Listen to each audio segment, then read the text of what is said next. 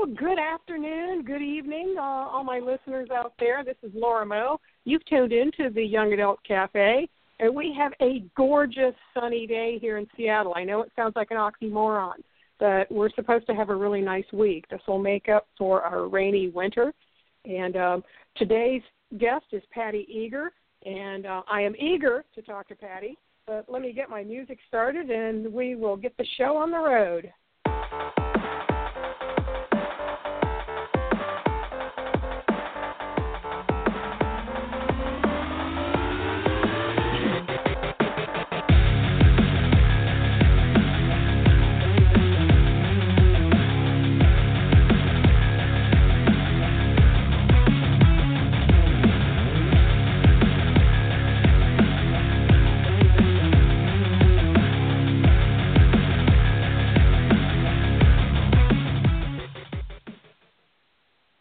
All right. Well, good afternoon, Paddy. Good afternoon, Laura. Yeah. You live right there in Edmonds, which, of course, you probably have a nice view of Puget Sound from where you are.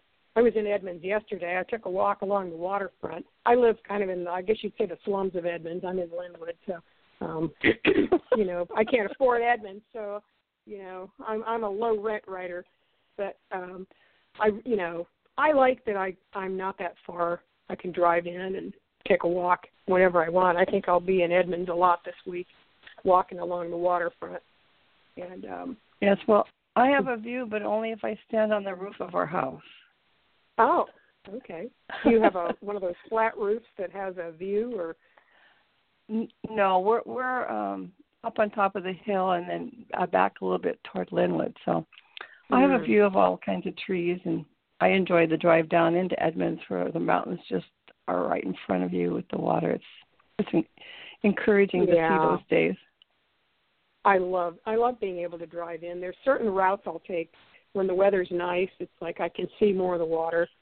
And, from where I live, I can see the mountains. It has to be super, super clear in order for me to see the water, but most of the time it's just the mountains. But, yeah, it's just really, it's a beautiful day, And guess what? Today is World Book Day. How appropriate is that for me to talk to an author on World Book Day? I didn't know until I logged into Twitter and found out. I thought, that's great. Yeah, I couldn't have planned that better. So, that works out really well. You have several books out. Some are young adult, and some you're a former teacher, so you also have a series of nonfiction books I believe they're really more for teachers. Are they more for teachers and kids, or are they a little bit of combination of both? They're for teachers and for people who volunteer in classrooms. They're mostly about how to be a volunteer or how to use a volunteer in an elementary through 8th grade classroom. Okay. And you are a former teacher yourself, right? I am. I did. All the things in the book are tested by me and friends of mine, so they all work and they are all easy to do because I like easy. That is awesome because a lot of my listeners are teachers. I have, teachers, writers. I mean, I do have some teenagers who listen as well.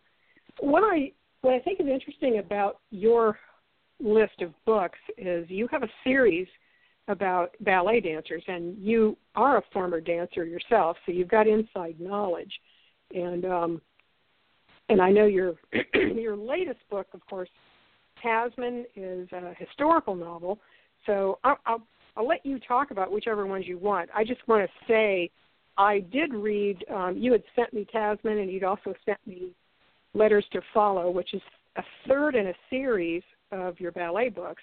What I have to say, though, is I hadn't read your first two, and you did a really good job of catching me up, so I don't feel like I missed a lot from not having read the first two because you developed this character and her whole story really well, and you introduced enough backstory into the story that I didn't, if I decided to go back and read the other two, I might feel slightly clearer, but it didn't matter. I still ended up getting a complete story. So kudos to you on doing that. So I appreciate you saying that because that was really my goal. I know they're supposed to stand alone, and often they do not, but I really wanted to get to Lynn's story, which I hadn't counted on doing, but I still needed Marta to be there, and because they had gone through these experiences together, pretty much. Mm-hmm. Yeah, and this one, Lynn goes to Europe. The character she's 18? She's just out of high school, isn't she? Isn't she just out of high school, in between high school and college, or just out of college? Right. No, she just finished high school, went to Montana where she meets Marta, and the second year when Marta has gone back to Bremerton, Lynn is starting to cause trouble in the ballet company, and she finds this opportunity to go to Europe for the summer and takes it as a way to decide what she's going to do with herself. Yeah. And it's a lot of fun to read about these places. Some of the places that she visits, I've actually been to, and I was probably about her age when I was there. Now, these are, you and your husband travel a lot. Had you been to some of these places in Europe? Right. I'd been to some of them. In fact, I decided to write Lynn's story when we were traveling because there were so many little towns that I dearly loved in Portugal and in France, and I thought it would be a great opportunity to, include them in a story. Mm-hmm. So partly I've been places. Some of them I've never been to. Well, it's, and it's nice that you include a map in this one because I think Tasman also includes a map. Because you're writing, I guess this is considered historical fiction because it takes place in the 50s, I believe. So, it's hard to believe that is considered historical fiction. It's, 20th century, but we're in the 21st century, darn it. Where did the time go? So, historical fiction always benefits from having maps because, sometimes the names of countries change. None of the countries. Right, and I really appreciate.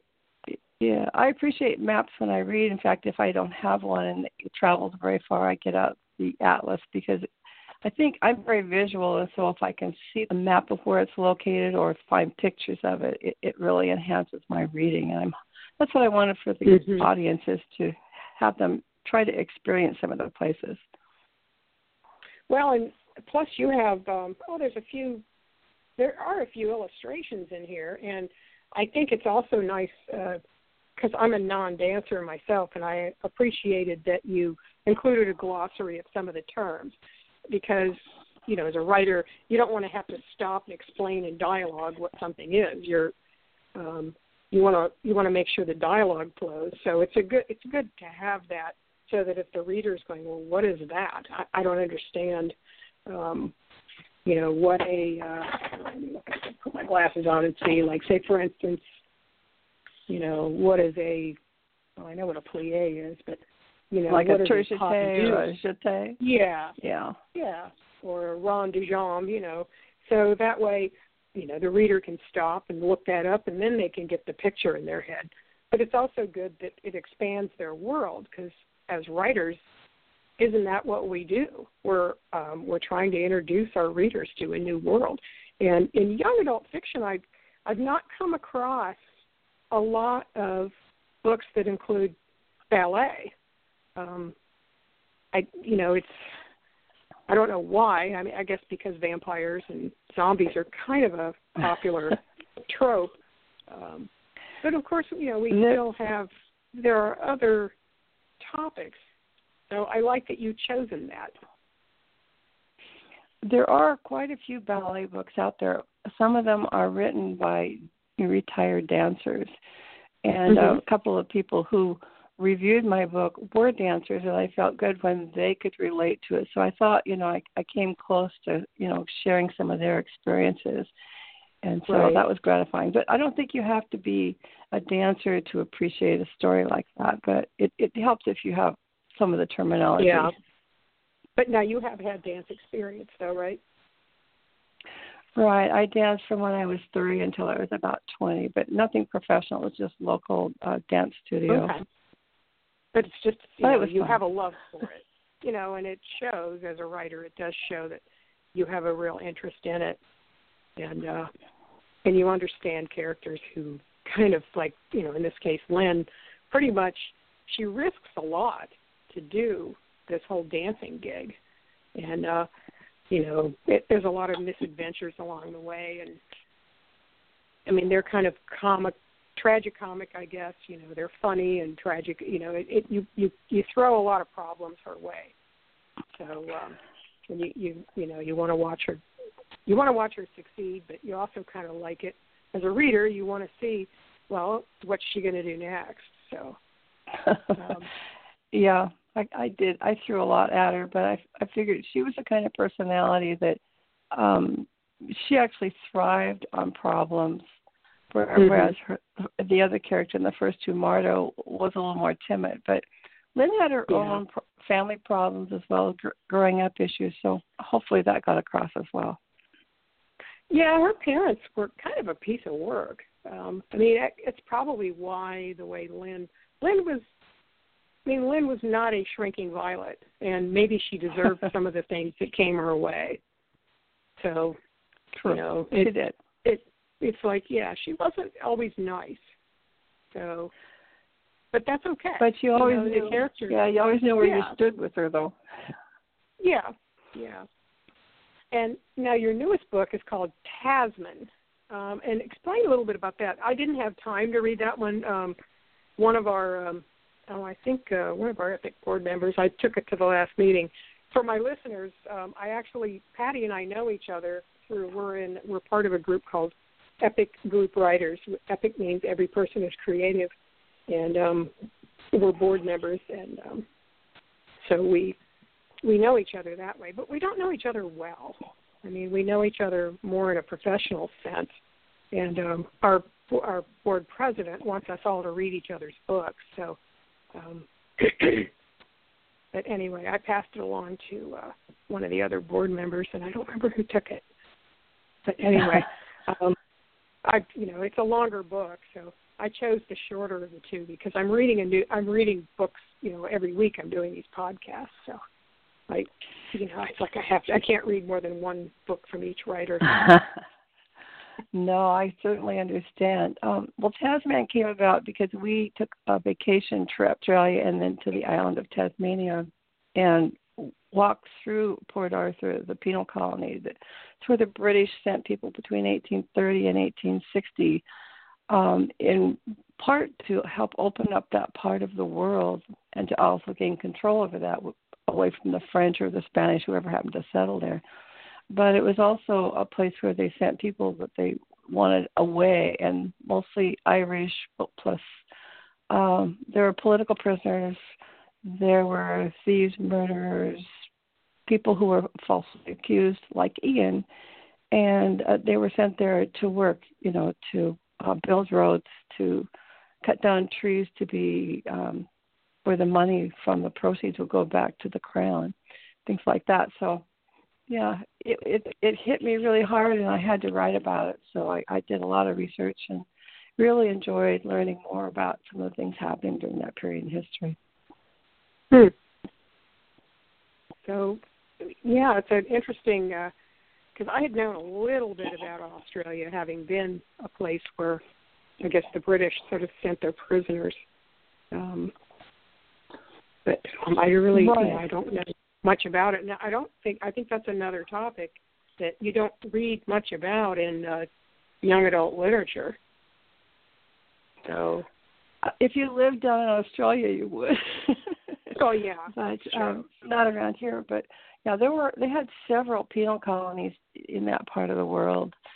But this one, since I visited, I knew the lay of the land, and I'd been through the silent prison, and I'd walked into the convicts' church, and knew the terrain. I'd been to the island of the dead, so it was easy to visualize because I'm pretty visual, and I like the idea of a story about someplace like that I visited.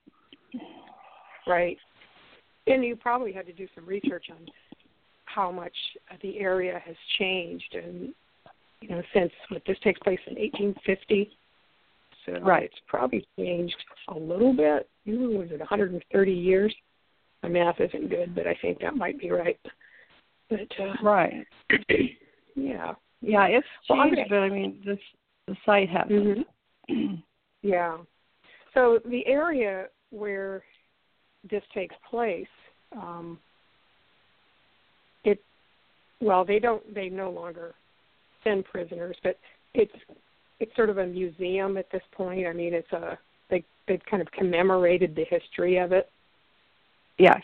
It's an historical site. It's at the southern tip of Tasmania, south even of Hobart. It's on a small peninsula. Okay. And, I have friends in Hobart. They're from Ohio, but they live in Hobart. And I've got an open invitation to visit. It's a long flight. It's like, wouldn't that fit 22 hours of flight? It's a very long flight over water the whole way. Yeah. Wow. Well, I can swim, so I don't mind flying over water.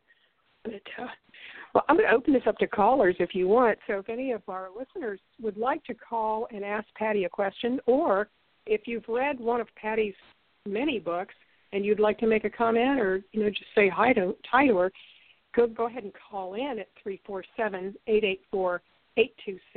I'm talking with Paddy Eger, and we are talking about her young adult novels and some of the ideas that she gets from that.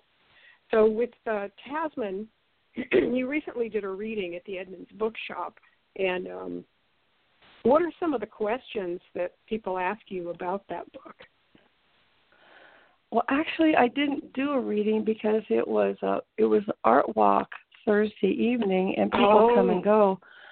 So I made up a game. It's called Prisoner's Fate, and I had people come in, and I gave them, they had to roll the die, and they left from England and went on the ship, and then they went to Port Arthur, and each time they rolled, they picked a situation that many of them happened within the story.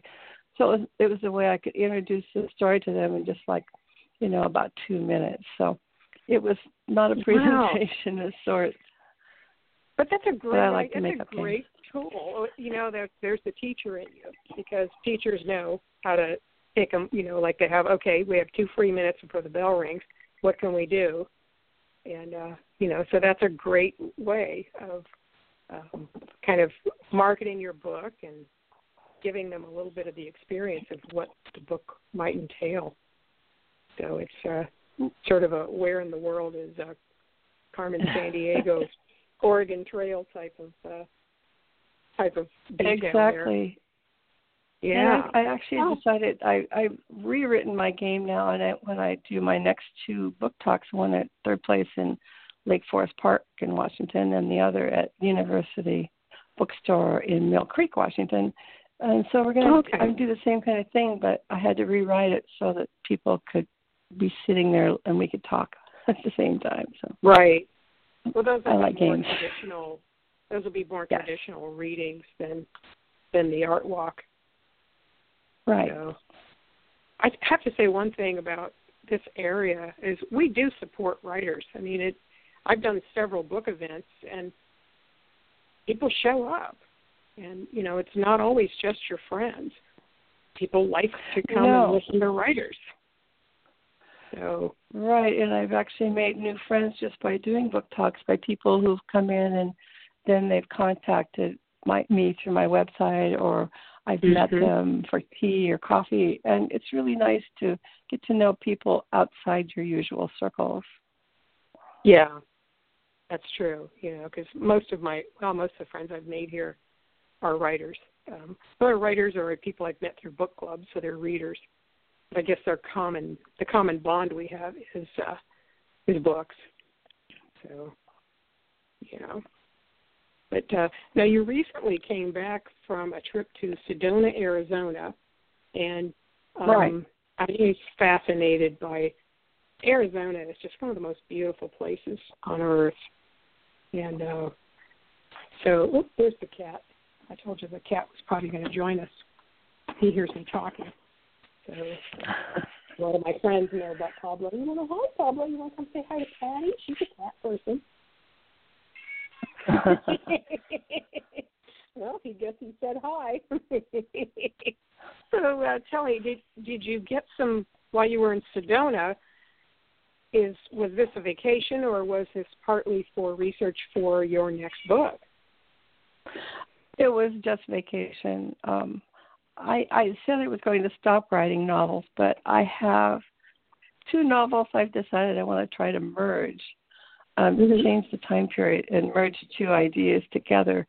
But I'm still trying to figure out how to do that because I think alone they wouldn't have had enough meat in them. So right, it'll be interesting. Yeah, yeah. I'm doing a workshop this Saturday on, and one of the things I'm going to be talking about is the premise. And the premise of a book has to be strong enough to sustain an entire book. And sometimes we have these small premises, but we really going to read 300 pages about it. Your premise for, of course, Tasman is this boy is wrongly accused and thrown onto a ship and taken, across the ocean. That's a pretty strong premise. And then, of course, with the book I read, Letters to Follow, Lynn has to find a way to go to Europe and join this dance company and learn whether or not this is going to be her future. That's a pretty strong premise too. So, but yeah, I mean, you might. It's a writing is kind of an act of discovering what your premise really is.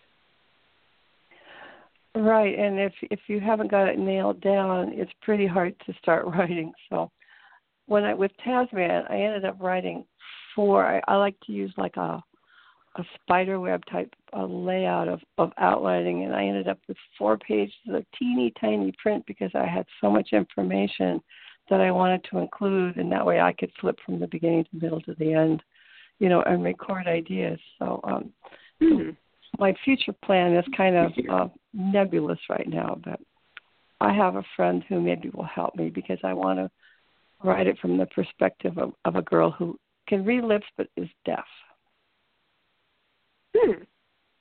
Interesting. Yeah. I can't stick to one genre. I just kind of flop all over the place. But so, how does your you write mainly?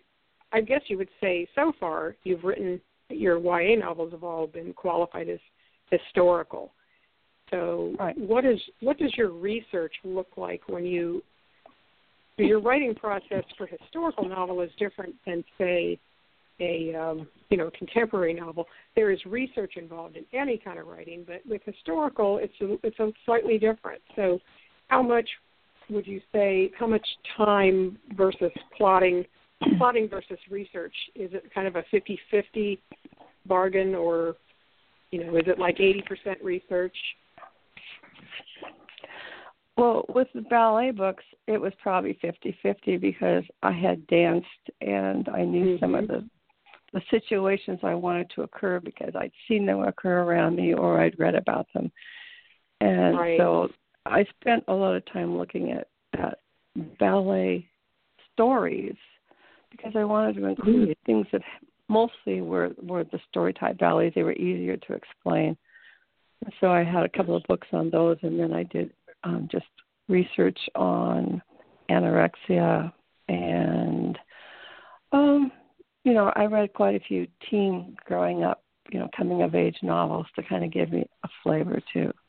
Because things are different now, but they're the same. I mean, the phone was in the hall when the girls were together in Montana, but they still contacted their parents. They still had struggles. They just learning to really date because they've been pretty much, enclosed in dancing. So it was, they're similar times, but they're different. And I was hoping that people today would have a chance to see some of those differences. Yeah, the dialogue, it felt contemporary. I mean, the same kind of bickering that kids do nowadays. The big difference is they don't have social media. But yeah, some things are timeless. So. Yeah, for Tasman, for research, I did a lot more research because it was at a distance. I read The Fatal Shore, which is a classic book about the development of Australia. But then I had to look up information on coal mines and the ship and the size of the ship and what they would eat and why people were sent there and about treatment of prisoners. And so it was a lot of research, but it was really interesting because it had caught my interest, and so it helped me easily to do the research. Yeah.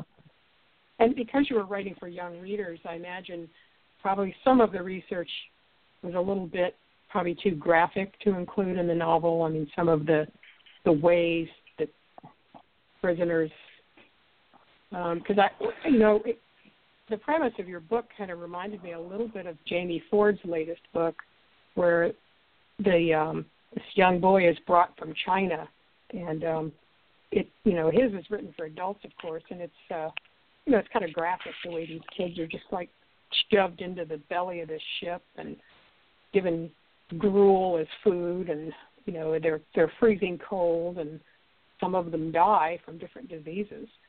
So those are things you probably have to kind of avoid when you're writing a book for a kid. So I imagine there were some nightmarish things that you read about that you just thought that you knew you couldn't include. Am I correct in that? Or yeah, I did include some violence because there was violence. I mean, they were the cat-o'-nine was commonly used, and it was used to excess. And so I did include some of that. I don't use foul language in my books because that's not something I'm comfortable with. But I've kind of warned people that it wasn't a ballet book, and it did have some violence, but that it was realistic, and I don't think I overdid it. I think there was enough there to give people the understanding that it was a pretty brutal time, and people were treated more as animals than human beings. Yeah. Well, now it makes me want to read it. Maybe I'll get it back from the person I loaned it to. But finding the time is the thing. Oh, it looks like we have a caller. So let me go ahead and find out who we have here. Hello, you're on the Young Adult Cafe. With whom am I speaking? Hello? Oops, I guess the caller didn't want to talk to us. Oh, well. Okay, my next question has to do with, I think you'd mentioned that you work with somebody else, like another writer. Do you have other writers, like a writing group, or do you generally have a first reader before you start sending these out? I guess you'd say it's a two-part question because, how many drafts do you write before you even let anybody look at it? Well, with Tasman, I had taken it to a group I was in, and so they were there as I was developing the story. And then we did a process that Darcy Pattison has. It's called the shrinking manuscript, where they read the entire manuscript and made comments to me. And then I ended up taking like 2.5 months after I'd completely finished the book and revised it, of going over their suggestions. And then I revised it again. So it went through several revisions, trying to add details where I needed and taking out things that were redundant. But after that, I pretty much depended on a couple of people as final readers. And then I had an editor who went through it with a fine-tooth comb. So it's pretty well organized, I hope. Well, good. Tell me a little bit about this shrinking manuscript process. I've never heard of that. So what does this entail? Well, what Darcy Pattison has done is for novel. It's called Novel Metamorphosis is her book. And she suggests that you shrink all the pages of the whole book. I just shrunk the first page of each chapter. But as people read them, then they evaluated the 5 strongest chapters and the 5 chapters that needed the most work. And so then we laid out, I put like first page, I had like 20-some chapters, so I just had 25 pages laid out. And then they sent me their information. I marked which people thought, these were strong and these were needed work.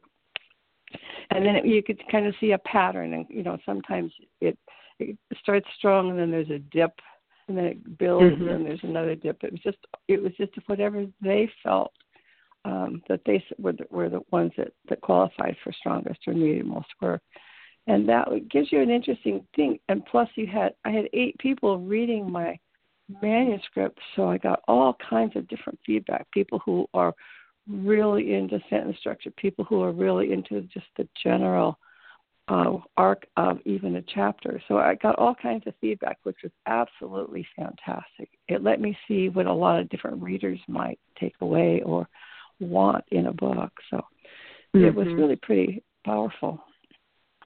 And you do the same thing for the other people in the group? Yes, only one other person did it. You had to have your whole manuscript done and edited, by yourself before you could do that. And most of them were not at that point in their writing. So, but it was fun. I enjoyed it. But all of the people in this group are writers, and are they all people in the same genre, or they're just writers and they kind of know what to look for with? Right, they were all over. There were people who wrote for children's magazines, people who wrote adult novels, people who wrote short stories, people who kind of dabbled. So, it was a really wide assortment of people, but all of them were really into helping each other in editing and making constructive comments and questioning things. So it was very helpful to have a group. I could ever write a book alone. You need that feedback. I think everybody does, to make sure you've covered your bases, because you may see something, but it may only be in your mind. Maybe you didn't get it on the page. Right. Yeah, it's true. I have a critique group I work with. Generally, if all 3 of the other people in my group say, this is a problem, then I figure, okay, this is a problem then. Sometimes you can take it or leave somebody else's advice, but if everybody in the critique group has a problem with a particular scene or character, then okay, I got to fix that. And, so, and yeah, that's a really good way of doing it. Now, do you, is this an online group, or are these people you actually meet face to face? These were real human beings. It was so much fun because you got to get caught up with what they were doing. Yeah, they weren't just pluses and minuses on a keyboard. Yeah, it's great. I really miss them. The group dissolved because the person who was the leader became very active in promoting her books nationally. And was doing really well nationally, so she couldn't lead the group anymore. But we tried for a while, but then, without that unifying person there, it was more difficult to keep it going. So nobody else wanted to pick up the slack and lead the group? Well, I don't think it was that. It was just a matter of their interests that kind of became so diverse, and some of them actually weren't writing because of situations with family and so on. So it just was kind of a natural decline. Everyone left feeling good about each other. Yeah. Well, but I think it's, as a writer, it's really important to find a critique group where people are at the same level and they have the same kind of, the same interest in publishing. And, I've been in several groups where, some of them are just beginning writers and they can't give me the level of critique that I need. And they also maybe not be receptive to the kind of brutal critique that I give, So, I'm really comfortable with the group I'm with now because we are brutal with each other, but we're making each other better. So. Right, and I think the first time you get that brutal critique, it just crushes you, but then you realize that the people are there to support you, and, you just kind of say thank you and go on. Yeah, well, we've all of us have been published before, so we've all been through the rejection process, and, we're trying to, I guess you'd say we're paving the way for editors, because they're going to be brutal, and so if we do the pre-brutal, then the editors are going to say, oh, this is great. So, it looks like our caller is calling back. Let me see if they're not shy this time. So, hello, you're on the Young Adult Cafe. With whom am I speaking? Hi, Paddy. It's Gail, and I'm in. Hi, Gail. Hi, I'm really enjoying your interview. And as you know, I was in on Tasman from the beginning, and oops, so we're getting an echo. Do you have your phone on speaker, Gail? Yes. I don't know. Yeah, if you can turn the speaker off, we're getting a little bit of an echo. That'd be great. The speaker is not on. I don't know what's going on. Oh, okay. Just a moment. Let me make sure. I'm in my maybe you're sitting near your computer. So we're getting a little bit of an echo. No. Is it better now? That's much better. Is it better now? Thank you, Gail. I'm away from the computer. Yeah, okay. That's great. Well, as I said, I was in on Tasman from the beginning and have followed it with great interest and been to lots of Paddy's readers and really looking forward to reading it. I bought it, but I haven't yet read it, but I'm looking forward to that. Great. I know she worked very hard on this and did a lot of research, and it's been great. So, Gail, I want to ask you, have you read parts of Tasman as it was being developed, or you just Yes. are? Yes. Okay. Yes. And you're a writer yourself? Yes. I've written a children's book I'm working on. All right. Did you have another question for Paddy, or? No, that's all. I just wanted to say I'm listening and enjoying it, and it's been a real fun to be part of this adventure.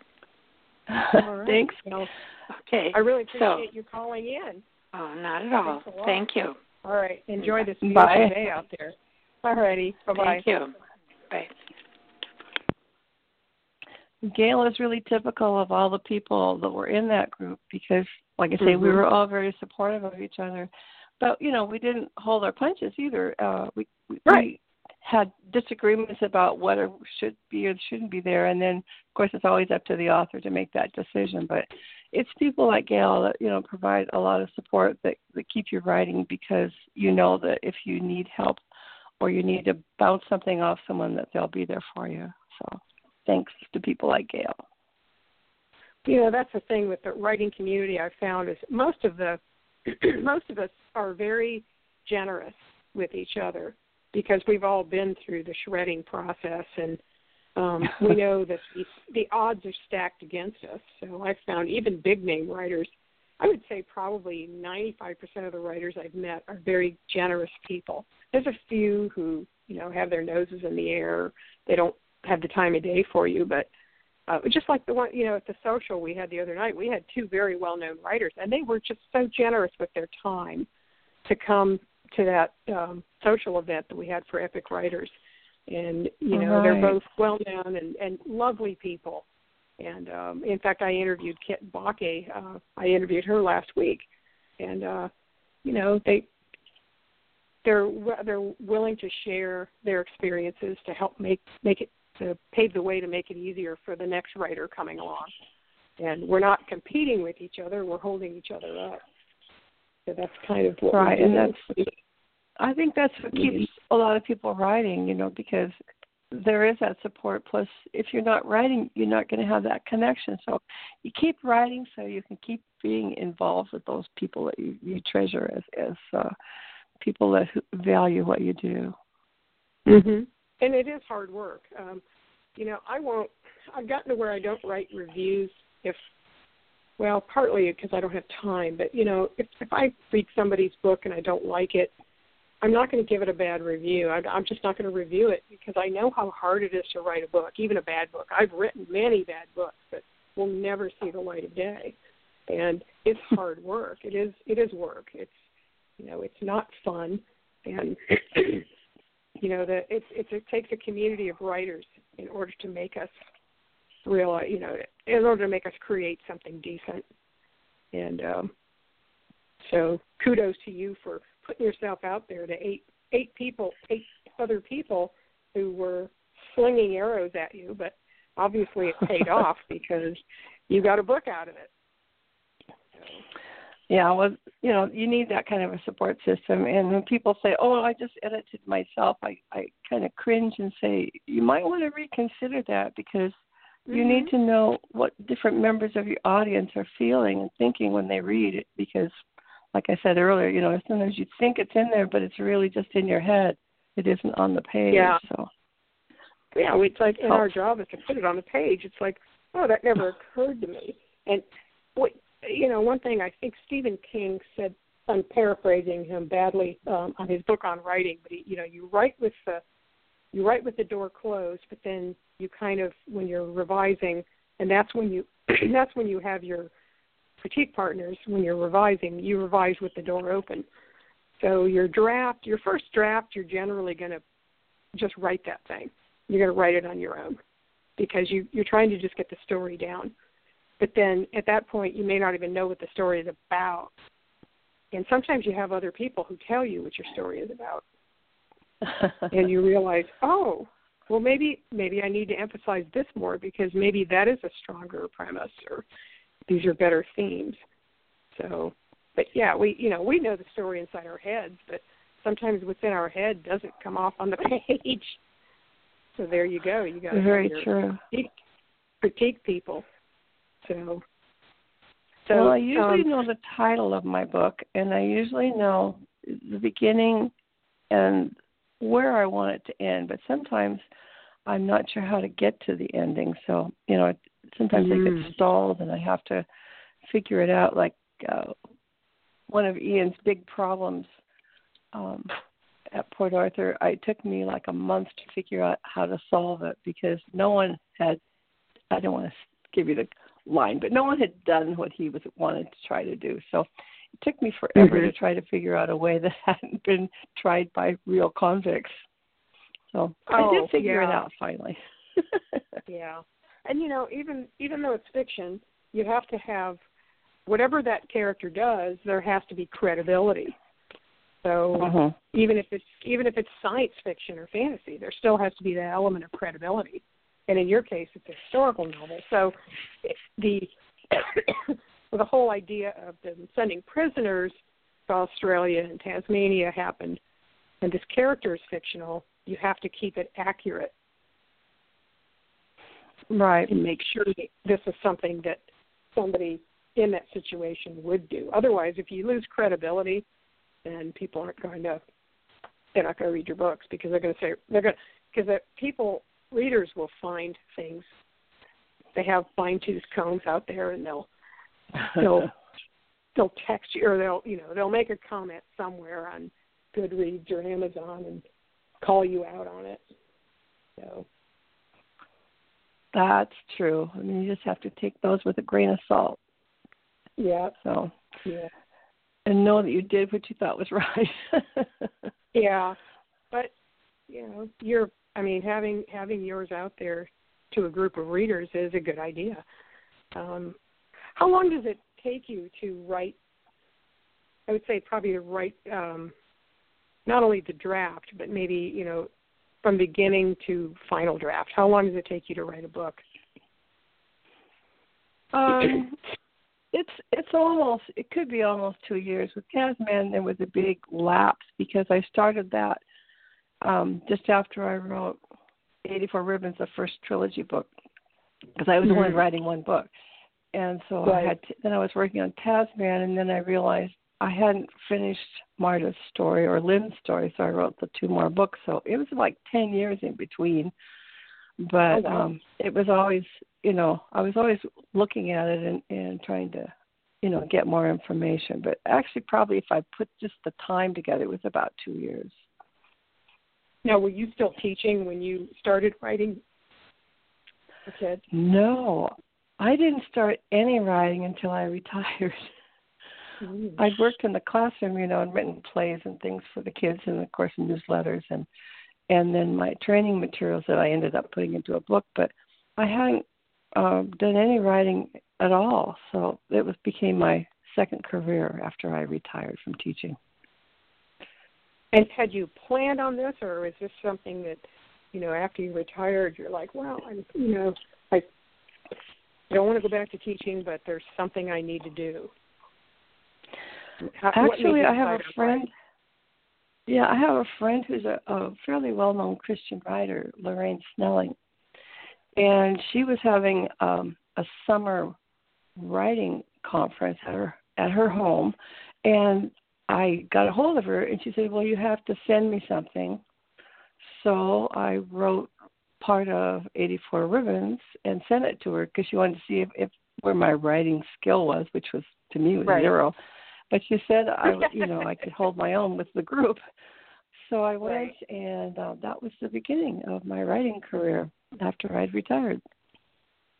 So I give her a lot of credit for getting me started. But now I want to take some breaks, and it's hard to, because once you start writing, it's hard to walk away. Oh yeah, I mean you become obsessed, with the character, which just like your ballet books. I mean, you hadn't meant to write Lynn into a book, but she probably wouldn't leave you alone, so you had to write her. She didn't. I mean, it's like I have to tell her story because we're seeing Marta, who was pretty shy, and here's Lynn, who's really out comparison, and she had a lot to say, and so I didn't even know what was going to happen. I didn't realize her relationship with her parents was so tentative. I knew part of it, but then I didn't realize some of the things she would do as she was moving to New York to stop and visit with another dancer's mom and stuff. So it's interesting how the characters tell you what they want you to do, and sometimes you just hate to have them go through trauma, but if they don't have problems, what's the point of the book? Right. Yeah. I mean, that's why we read. We want them to have a problem on, every chapter. It's like, well, they're going to have a problem here, but then we can solve it. But then here's a new problem. But that's kind of like life too. I mean, every day we solve one thing and then we create another one. So. Exactly. Yeah. Well, we're just about out of time, so I'd like you to talk about some advice, since I do have a lot of young writers and older, writers in general who listen to the show. What kind of advice do you have for anybody who is listening and thinking, I could write a book. I've got some ideas. So what are some things advice that you wished you'd gotten when you started this whole writing venture? Well, the typical advice you get is write what you know. But I think it's more than that. It's write what you know and write what you want to know. If you want to know more about something and you have that idea of a story and you're willing to do the research, I think that's half the fun. I love to do research. So I think that's important. I think trying to stick to one idea, get one working and stick with it for a while. Maybe you're not going to write it right away, but keep taking notes on it and keep jotting down ideas and just keep, even if you're working diligently on a job that pays you some money, keep that subject line going in the background and try to have some time every day to write for maybe even an hour. I tend to write about 4 hours a day or more. That's about in the morning. I write 3 to 4. Yeah, generally I find I'm not a morning person, but I find that I get more work done in the morning. I'm less distracted, maybe because there aren't as many people around. So I do get more done in the morning. So anyway, well, Paddy, I totally enjoyed talking to you, and and I enjoy working with you on the Epic board, and I look forward to whatever next project you have coming out. So and I want to thank you for being a guest today. And well, I appreciate the chance to talk with you and with people that are on the other side of that radio. So hopefully they will have a chance to find some of my books and see what they think. Yeah, your books are available pretty much anywhere. Like in this area, of course, most of the bookstores carry it, but it can be ordered on Amazon or Barnes & Noble. And it's Right. available through Ingram, so any indie bookstore could order it as well. Is your publisher's fairly small, but Tendril Press, are they on an Ingram? No, they're on Baker and Taylor. Oh, Baker and Taylor. Okay. Well, I think that's a pretty good. They could probably order it because Independent Bookstore Day is coming up this Saturday. So I'm going to have to order online because I'm teaching a writing workshop that day. So I'm not going to actually physically go into a bookstore, but I'm going to order. I may go to. I think what I'll do is I'll call Never Ending Bookshop in Bothell. It's a small local, and just give her my credit card number over the phone, or get a book from them. I've got a list of books that I've been looking to get, some young adult titles. So that's what I'm. Thank you for having me. All right. All right. Good luck with your workshop. Thank you. And I really enjoyed talking to you. And I'll talk to you soon in person. Thank you. Okay. All right. Bye-bye now. Okay. We've been talking with Paddy Eger, and she's a Seattle-based writer, and we've been talking about her latest book, Tasman, and her ballet series. And I want to thank Paddy for joining us today, and also our caller named Gail, who is one of Paddy's writing partners. Next week, we are going to have Entangled Teen author Julie Cross, and her book is on thin ice, and that's an interesting book. It's kind of I guess you'd say Beartown meets, Dirty Dancing. I guess that's the way I could describe it. And I haven't set up a time with the author yet, but I will let you know. But thank you for listening today. This is a copyrighted podcast solely owned by the Authors on the Air Global Radio Network, LLC. And until next week, this has been the Young Adult Cafe. My name is Laura Moe, and have a wonderful day out there.